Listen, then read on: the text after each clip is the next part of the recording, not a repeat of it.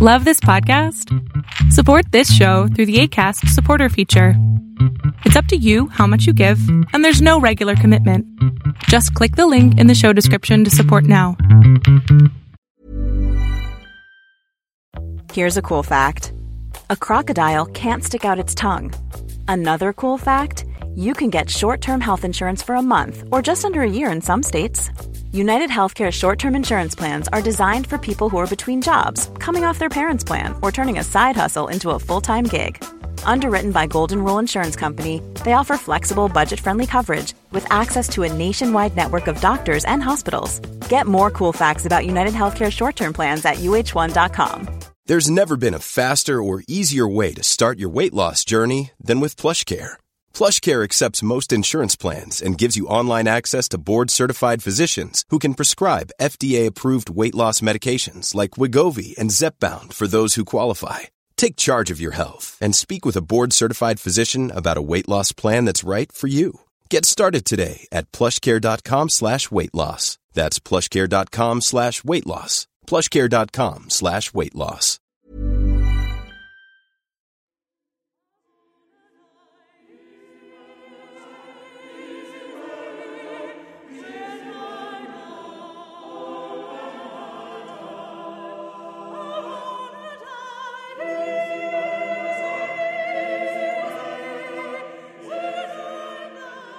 Welcome to Tales to Terrify, part of the District of Wonders network. Featuring Starship Sofa and far-fetched fables, everyone has a story in the District of Wonders. Come and find yours.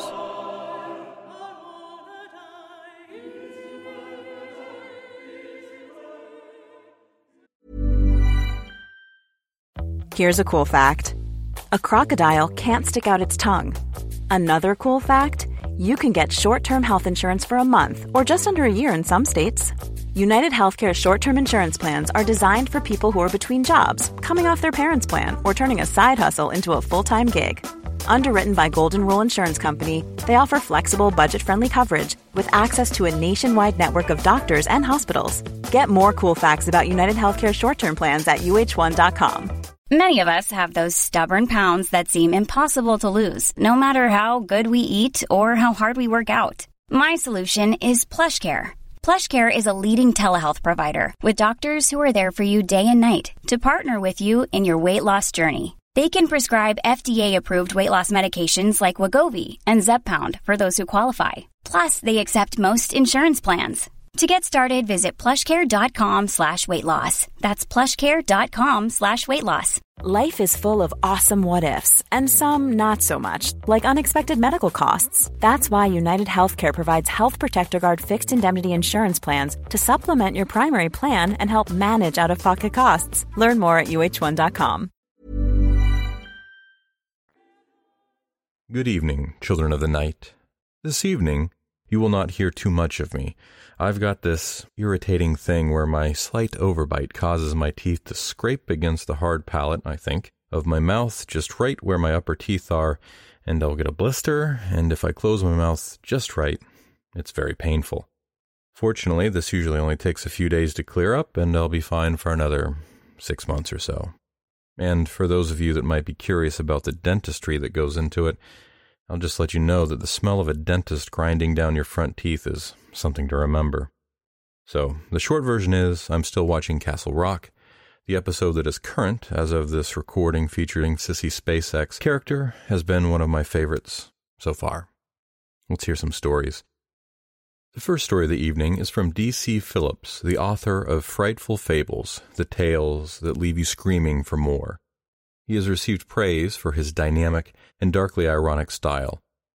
As a native of Atlanta, Georgia, D.C. cites Southern folklore and classic horror as two major influences. He is currently hard at work on several projects and welcomes communication via Twitter at Frightful Fables and email frightfulfables@gmail.com. Links to both of those will be in the show notes. Children of the night, lend me your ears for a reading of D.C. Phillips' Something Followed Him Home, originally appearing in Mr. Phillips' Lurking Evil collection of stories.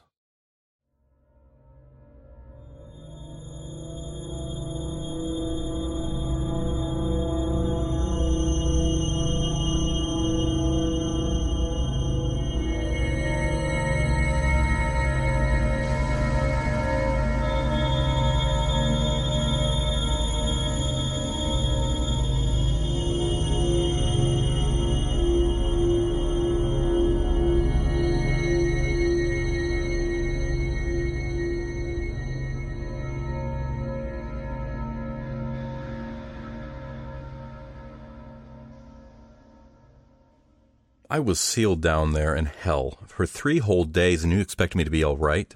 His pupils were hollow, his cheeks ripe with rage. Nadine stared back at him until she couldn't bear it any longer. She looked away, eyes quivering. Those were the first words he'd spoken since the emergency crews had rappelled 6 stories down into the gut of the earth to pull him out.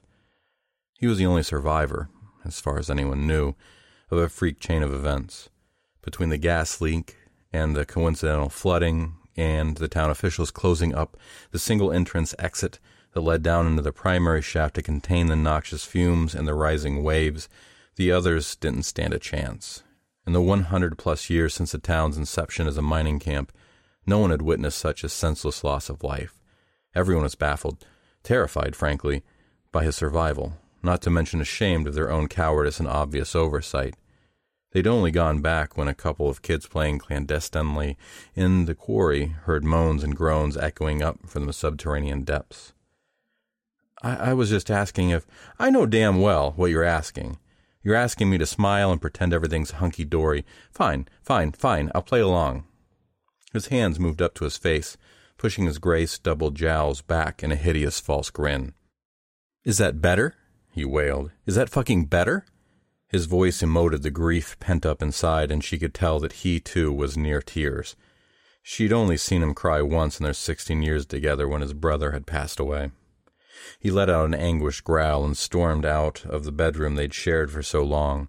The cozy abundance of furniture, trinkets, photos, even the practical, full-size bed that occupied a quarter of the space, suddenly felt stifling. That night, like every other night since the incident and subsequent rescue, Nadine cried herself softly to sleep. With each stifled shudder, she drew nearer to the fitful sleep, a sleep that would barely engulf her, tease her senses. She would rest just enough to disorient her system. She knew that the odds were great that she'd wake up in an empty bed, that her hand would grope the empty indentation by her side, that she'd have to call the cops again. Vince had been home for a handful of nights, and of those few nights she'd had to make 3 emergency calls. The first night's ordeal had caused an almost unbearable panic, but by now she'd grown accustomed to the routine. She knew where they'd find him, out by the quarry, naturally. Officer Dallas, what was her name, said they'd located him stumbling towards the exact damn hole they'd fished him out of days ago, and why, on God's green earth, would he want to go back? When Nadine simply stared back after offering her meek and frankly drained, "Thanks," Officer Dallas just looked at the both of them like they were crazy, and then left. For each subsequent visit, she had less and less to say. She'd only offer a tisk-tisk and be on her way. On the last occasion, however, which took place 3 nights ago, or was it 2, he'd been more coherent upon his return. Upon his request, Nadine heated up the morning's carafe of coffee, and she'd sat next to him in the kitchen as the boiling hot beverage cooled. He seemed on edge, like a junkie going through withdrawals. "We need to talk," he announced in a husky tone. His eyes darted restlessly from one wall to the other. She stared back imploringly, but he managed to elude her gaze. I don't know how to say this, but... She waited. Weighed her options. She could interject, or she could wait. To remain silent or to offer commentary, either could be dangerous in his current mood. As she parted her lips to speak, he completed his thought in a tumble of words. Something followed me back. Although she tried her best to maintain composure, confusion must have registered on her brow. I don't expect you to get it. I just need you to hear. For the love of God, I need somebody to hear me. Tears spilled single file from each eye. "Vince, I can't stand to see you like this," Nadine whispered. "How can I help you? Anything, I'll—" "No," he choked, lifting a single finger and pressing it gently against her lip. "When I go out at night, since the accident, it's like I can see myself getting up and walking, and I know where I'm going, but I don't know why. I can't stop myself. It's like an out-of-body experience. I'm not in control, and I'm scared, Nadine." His hand dropped to the table, and he shook his head. "Something followed me out of there, and whatever it is wants me back." "Vince, I can't imagine what you've gone through. Like you said, it was hell. Maybe you just need somebody to talk to. You know, a professional. There's no shame in it. Vince gritted his teeth and pushed out a huff of breath. I'm not crazy, Nadine. When I'm walking, when I'm not in control, I hear things too. In response to her pained yet silent expression, he threw up his hands and pushed back his chair. Standing, uttered the last phrase she would hear him say. I don't even know why I'm telling you all this. It's no use. I just want you to know. You know I love you. She was stunned into silence, and she knew anything she said would only add fuel to the ever-dormant argument. He stared intently, longingly, into her eyes and repeated, Something followed me back. And with that, he stumbled out of the kitchen and banged his way along the hall to the bathroom, where he'd lock himself away until bedtime. He jerked from side to side, the desperate movements of a junkie without a fix for the foreseeable future. Nadine went about her business, occupying her hands with menial tasks, while her mind raced. Although this evening would go more or less as planned, it would end differently than the rest. Sure, she would call the cops. Sure, they would head out into the night. But this time, they would make it all the way into the cistern, out by the wooded town border. This time they'd find him dead. But that news would come as no real shock. The manner of death, however, would be shocking. And when police questioned Nadine regarding the ligature marks that had been found around her husband's neck, she simply stared ahead in a daze and whispered into the dead of night, Something followed him home.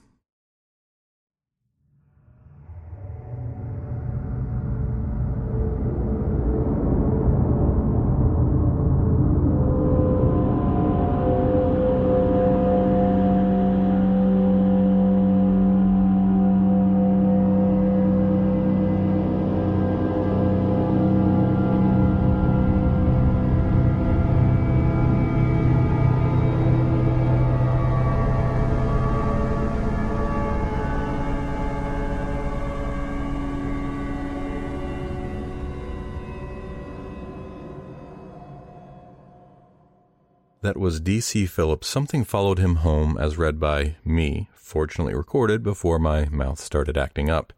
Link to my personal page will be in the show notes.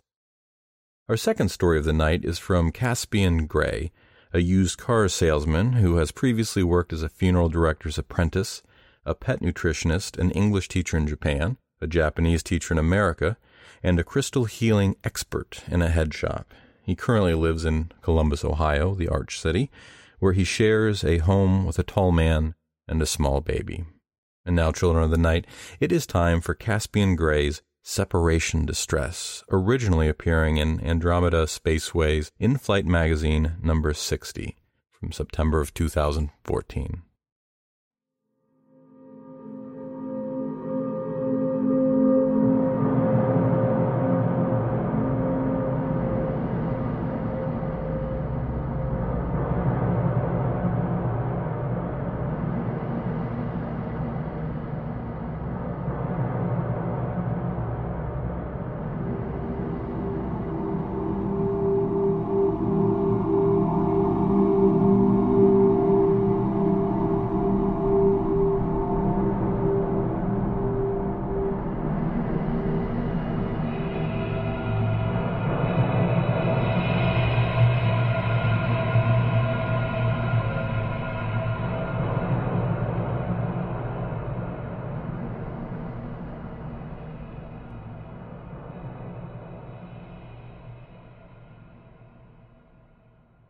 We cornered the last vampire frag in the parking lot next to the stadium. It was short and blonde and still looked more like a woman than a monster, even down to the battered Uggs on its feet. We'd wiped out the rest of the vampire, and the remaining piece appeared to be in shock. It huddled against the wall, arms over its face, cringing instead of defending itself. The three of us with guns drawn seemed like the most awkward kind of overkill. Nishimura raised her arm and gestured for us to move forward. Occasionally, single fragments go rabid, or retain enough of their original sentience to act even after the vampire whole is effectively dead. McDunn cocked his gun. "Hold fire," snapped Nishimura. "Simmons, check it out. We'll cover you." I holstered my gun and took a few tentative steps forward. Before I dropped out of college, I took a few courses in vampire psychology, so whenever there's touchy-feely work to be done, Nishimura nominates me to do it. "It's okay," I murmured at the frag. "Can you talk to me?" It covered its face, peering at me through the gaps between its fingers. "That's right," I crooned. "It's okay. You're okay now." Freshly turned vampire frags, and this one certainly looked new, usually respond well to reassuring talk in gentle tones, if you can separate them from the rest of the vampire. I kept murmuring to it while I pulled out a syringe, trying to keep its attention on my face instead of my hands. It keened low in its throat and clawed at me, a gesture that might have been meant to hurt, or ask for help. "You're okay," I lied. "Just hold still a little longer, and everything's going to be okay, "Wait," it croaked. I pulled back. It's aware of its surroundings. Nishimura started to speak, but McDunn fired. The frag crumpled, still keening. "God damn it, McDunn!"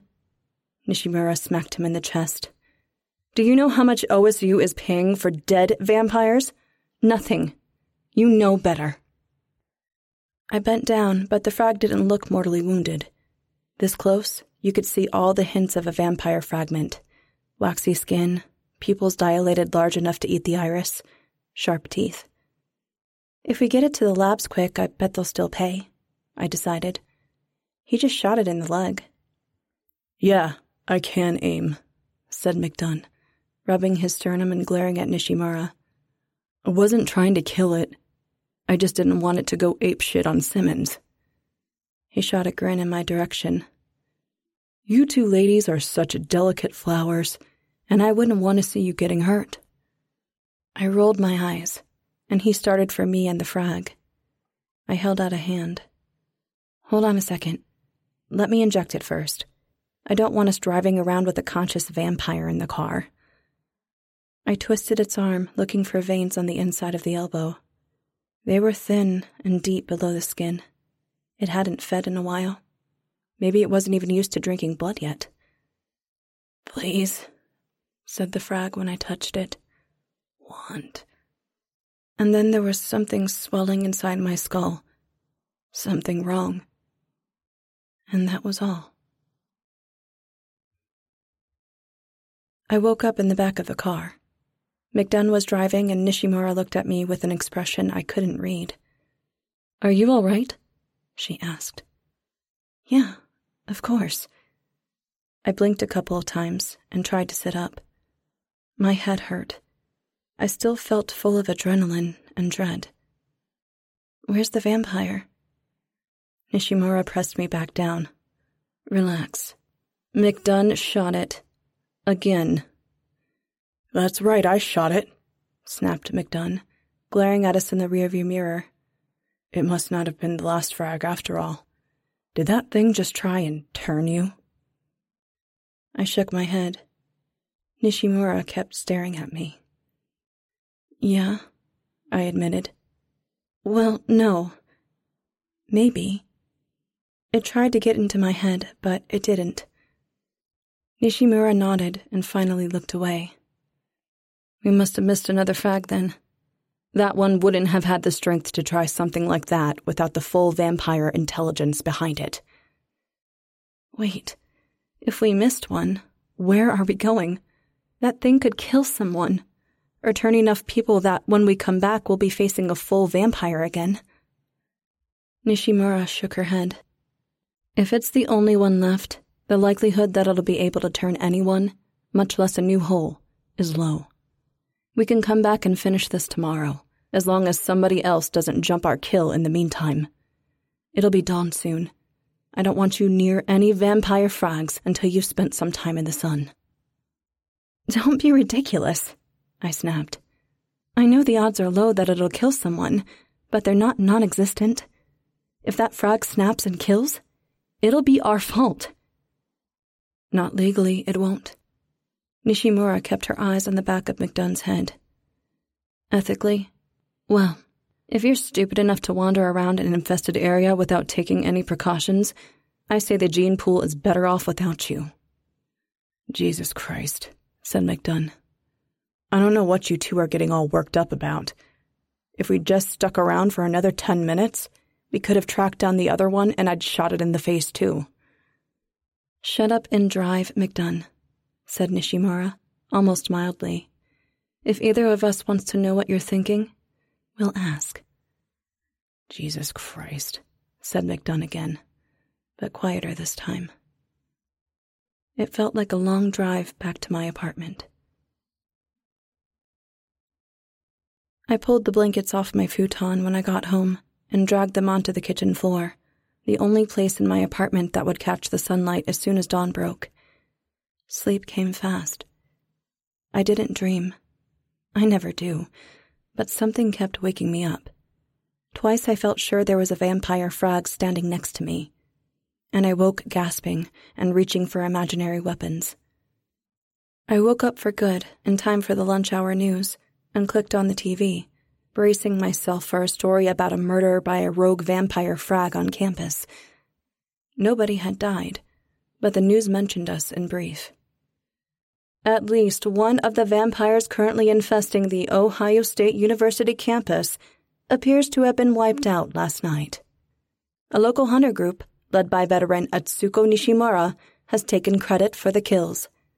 Among the vampire fragments was former OSU student Jennifer Harris, whose parents will be featured tonight, talking about the loss of their daughter and their feelings about vampire rehabilitation.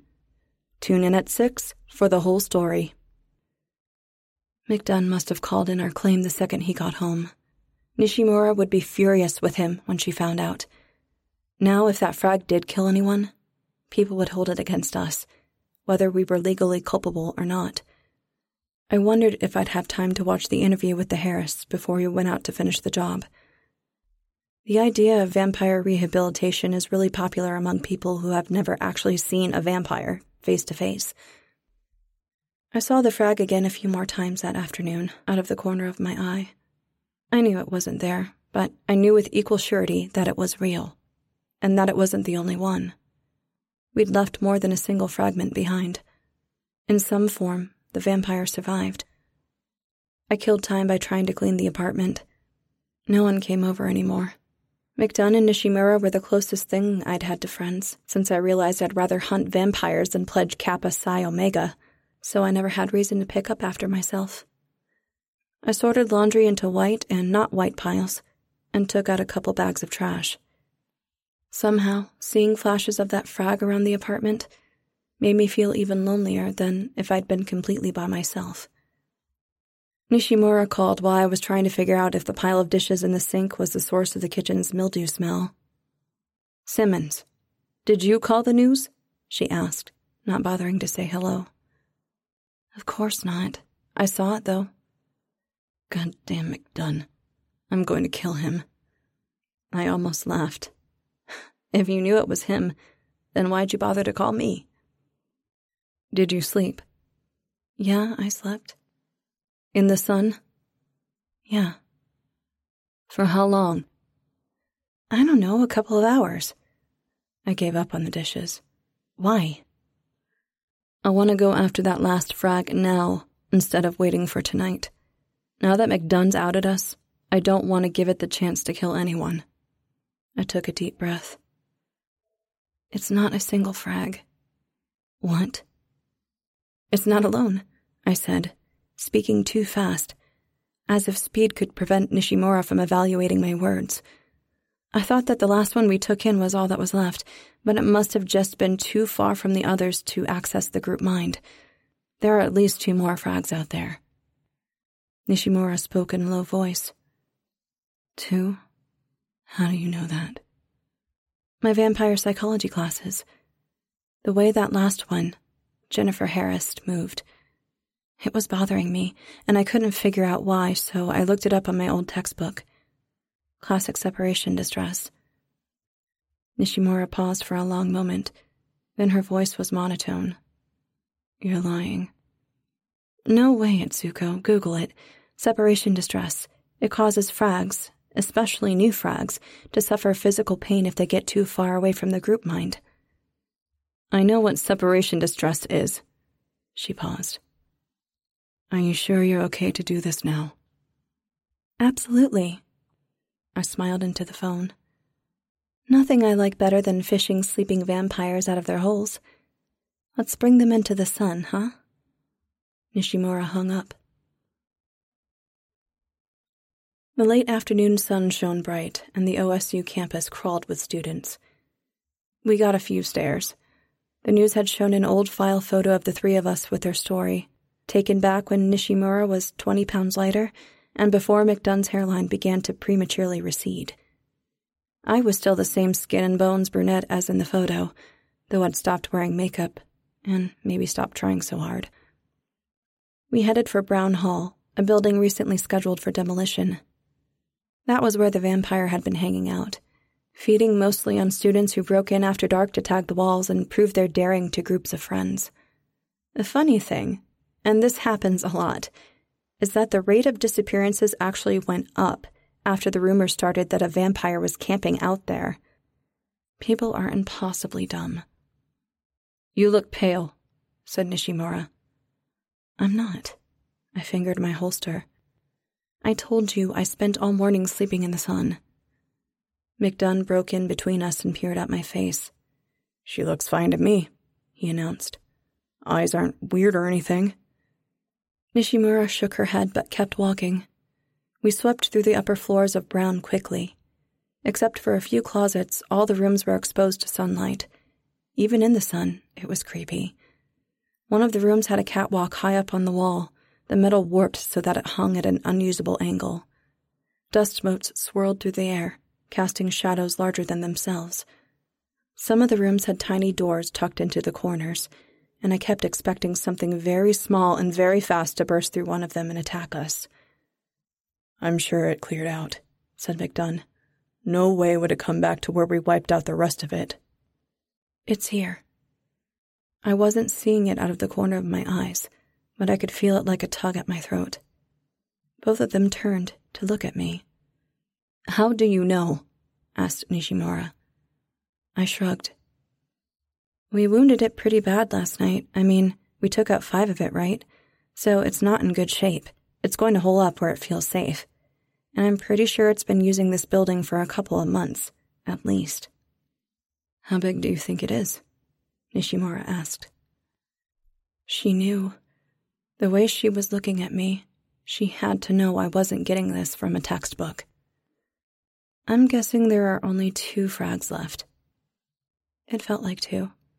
The largest vampire in the world was rooted out of Hong Kong in 1996 and had 34 different fragments, but most vampires have between 4 and 7. Anything bigger than 10 has to be reported to the feds. I've only run into a vampire that big once, before I took up with Nishimura. It's not the sort of thing you want to do a second time. Why 2? Asked McDunn. Quiet, ordered Nishimura. Let's go. I didn't know whether to be grateful or embarrassed. McDunn shrugged it off, and we headed for the stairs. The minute we started going down, something changed. It was like a faint smell or different air pressure. I don't really know how to explain this to someone who has never fought a vampire. When you read after-the-fact accounts, there are always a million obvious clues that should have told the hunters something was wrong. It's not that we ever miss those clues, it's just that they're there on every hunt. Something's always wrong. If we balked every time, vampires would never get killed. Nishimura and I both knew something wasn't right, and McDunn probably did too, or he wouldn't have forced us back there so quickly by calling the news. It's not that we didn't realize, it's that we didn't know how to do our jobs any other way. The basement of Brown had been divided into a multitude of tiny rooms by stacks of filing cabinets, all of them now empty. We moved through them in a tighter group than usual, giving most of the possible hiding places only a cursory once-over. Last night, the vampire was in the back. There was no reason to think that it wouldn't be in the same place tonight, no matter how much less it was. I was searching one of those little alcoves of filing cabinets, and had visual contact with McDunn. Something crashed and I heard 2 shots fire. McDunn ran around the corner towards them, and when I went to follow, a hand reached out and grabbed my wrist. There was a spark of something that passed between us, and it was very, very cold. I felt the vampire, wearing 3 bodies that were scattered around the basement.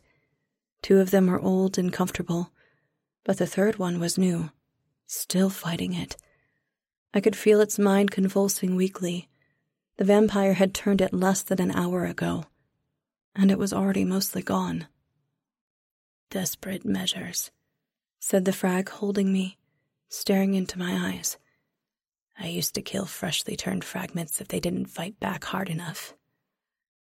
I twisted my arm around in its grip and tried to get a shot off at its foot, but missed. It snapped my wrist. I screamed and dropped the gun, then bit down on the inside of my cheek to keep from screaming again when it ground the bones together. "Call them off," said the frag. Or maybe the vampire itself, giving me its full attention. "Tell them that I won't kill them if they leave. If you say it, it will be true." I spat blood. The frag stared at my lips. I remembered Jennifer Harris' shriveled veins and wondered if it was hungry. "You're only 3. I forced myself to smile. "They'll rip you apart." "Actually," it said, voice so low, "I'm quite nearly 4. Textbooks downplay the impact of a vampire bite, and academics constantly criticize the popular media for glamorizing it. Survivor accounts always say the same thing: a vampire bite doesn't hurt. All those accounts are right, because it doesn't. But all of them are wrong, because it does. I died. Every vein and artery filled with fire. I felt more pain than human nerve receptors can naturally relay to the brain. I couldn't breathe, and realized with giddy terror that I no longer needed to. I woke up. I was me, like I'd always been, but more, because one of me was holding my wrist, and I saw me through my eyes, young and skinny and infinitely pliable. And there was me that Nishimura had shot at, hiding behind a file cabinet and watching as McDunn tried to scoop up an unmoving Nishimura into his arms. And last and least of all, there was poor, sad, junkie me, who'd only been turned an hour ago, hiding and terrified and clinging to the fading knowledge that I was still a human being and not an it. One common misconception about vampires is that there's some kind of overmind that guides all the fragments. There's not. You just become one, and it's the only true thing in the world. I would never have to be alone again. I let me go. I crept carefully towards Nishimura and McDunn from the other side of them. I scratched my fingers along the track marks running up my arms and tried to come down. McDunn tossed the wounded Nishimura over his shoulder. Only one of the shots I'd heard had been hers. The other was mine, and it had taken her down. Nishimura was probably dying.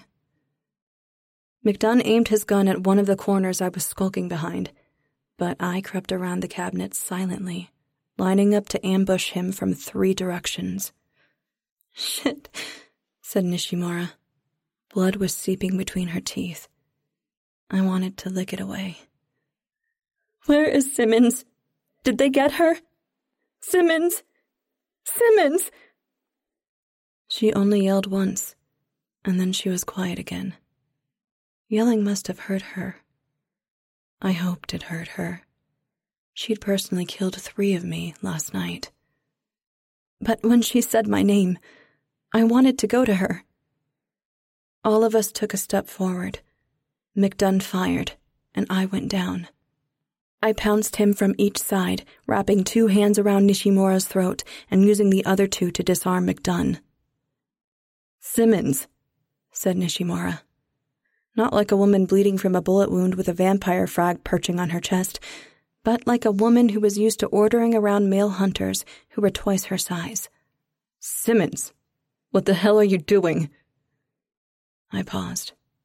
Not the me fighting with McDunn, and not the me trying to staunch blood from where I'd just been shot, and not the drugged-out me with a mind like static. Just Simmons me. I blinked at Nishimura.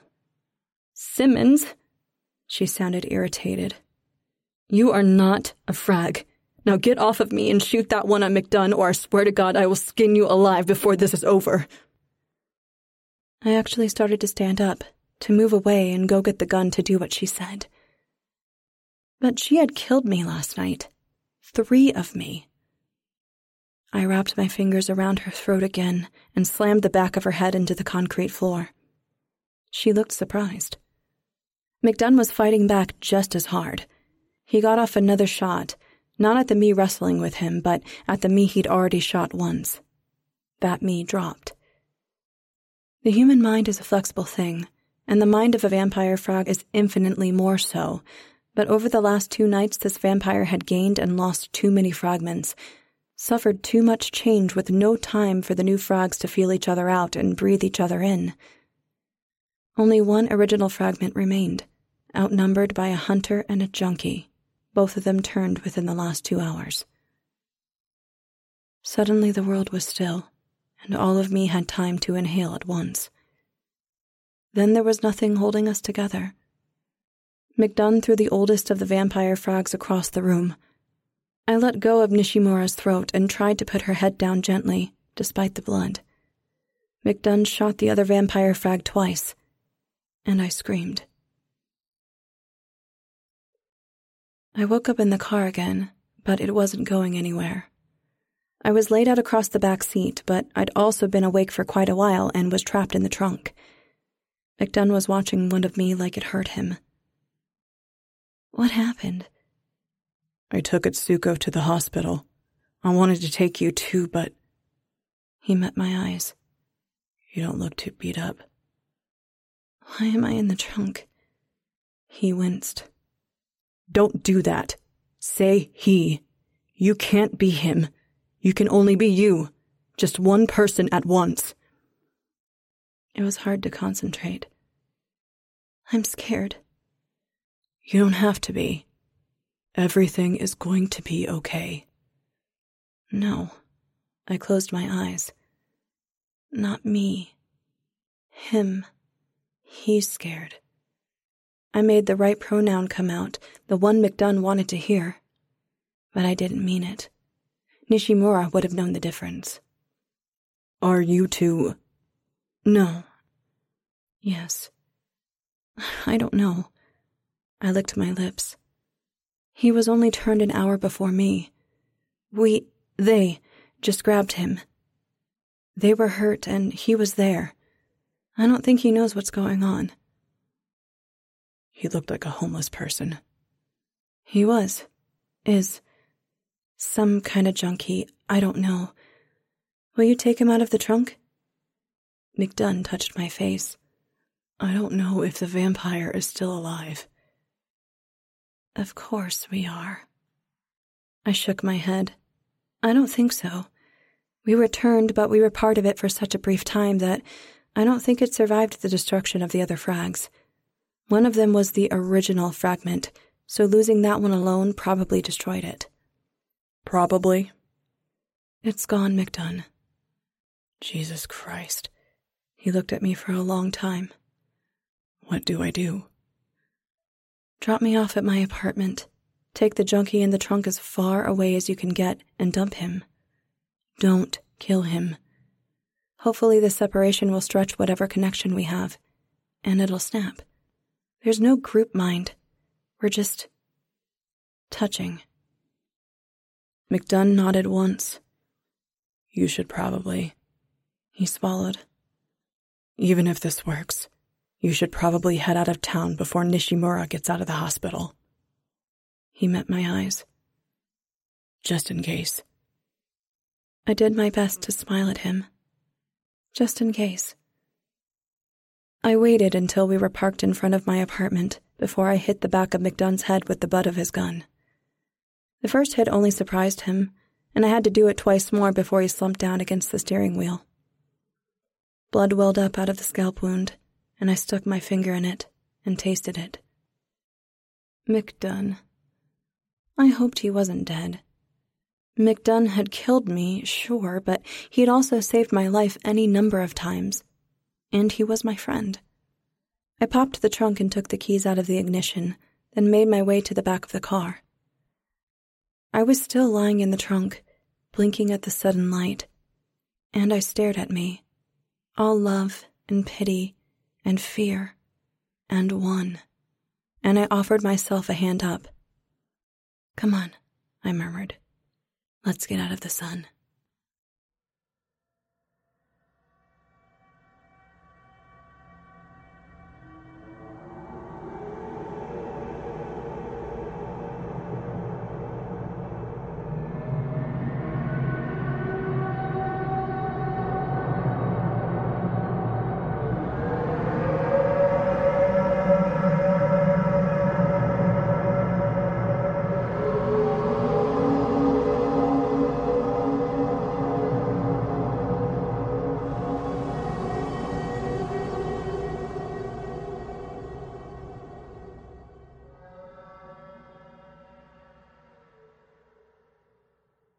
That was Caspian Gray's Separation Distress as read by Heather Thomas. Heather Thomas is a jewelry expert by day and master of none by night, dabbling in costuming, art, music, writing, and narration. She is a lifelong fan of all things horror and enjoys reading stories and novels to her friends and family, when they let her. She lives in Denver, Colorado with her husband and her spoiled, rotten cat, Ani. That will be our show for the evening, Children of the Night. Visit our Patreon page in the links below, and don't forget to like us on Apple Podcasts.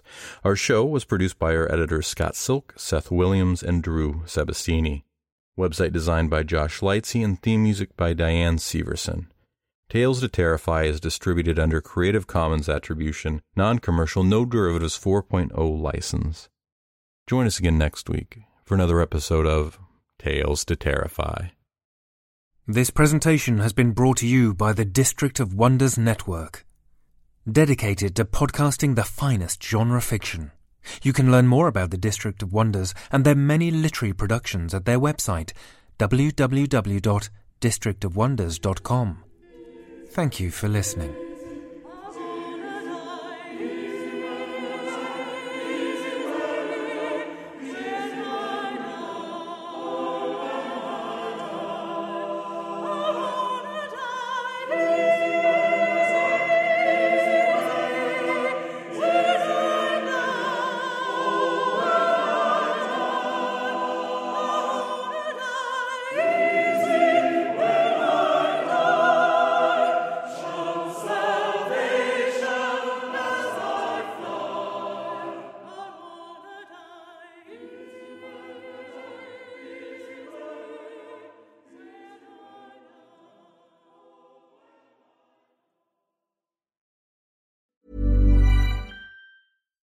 If you're looking for plump lips that last, you need to know about Juvederm lip fillers. With Juvederm Volbella XC and Juvederm Ultra XC, your lip look, whether it's subtle or bold, can last up to 1 full year with optimal treatment and no additional maintenance. Find a licensed specialist and see if it's right for you at Juvederm.com today. That's JUVEDERM.com. Add fullness to lips in adults over 21 with Juvederm Volbella XC or Juvederm Ultra XC. Do not use if you have severe allergies or a history of severe allergic reactions, or if you're allergic to lidocaine or the proteins used in Juvederm. Tell your doctor if you have a history of scarring or taking medicines that decrease the body's immune response or that can prolong bleeding. Common side effects include injection site redness, swelling, pain, tenderness, firmness, lumps, bumps, bruising, discoloration, or itching. As with all fillers, there's a rare risk of unintentional injection into a blood vessel, which can cause vision abnormalities, blindness, stroke, temporary scabs, or scarring. For full, important safety information, visit Juvederm.com. When you make decisions for your company, you look for the no-brainers. If you have a lot of mailing to do, Stamps.com is the ultimate no-brainer. Use the Stamps.com mobile app to mail everything you need to keep your business running with up to 89% off USPS and UPS. Make the same no-brainer decision as over 1 million other businesses with Stamps.com. Use code PROGRAM for a special offer. That's Stamps.com, code PROGRAM.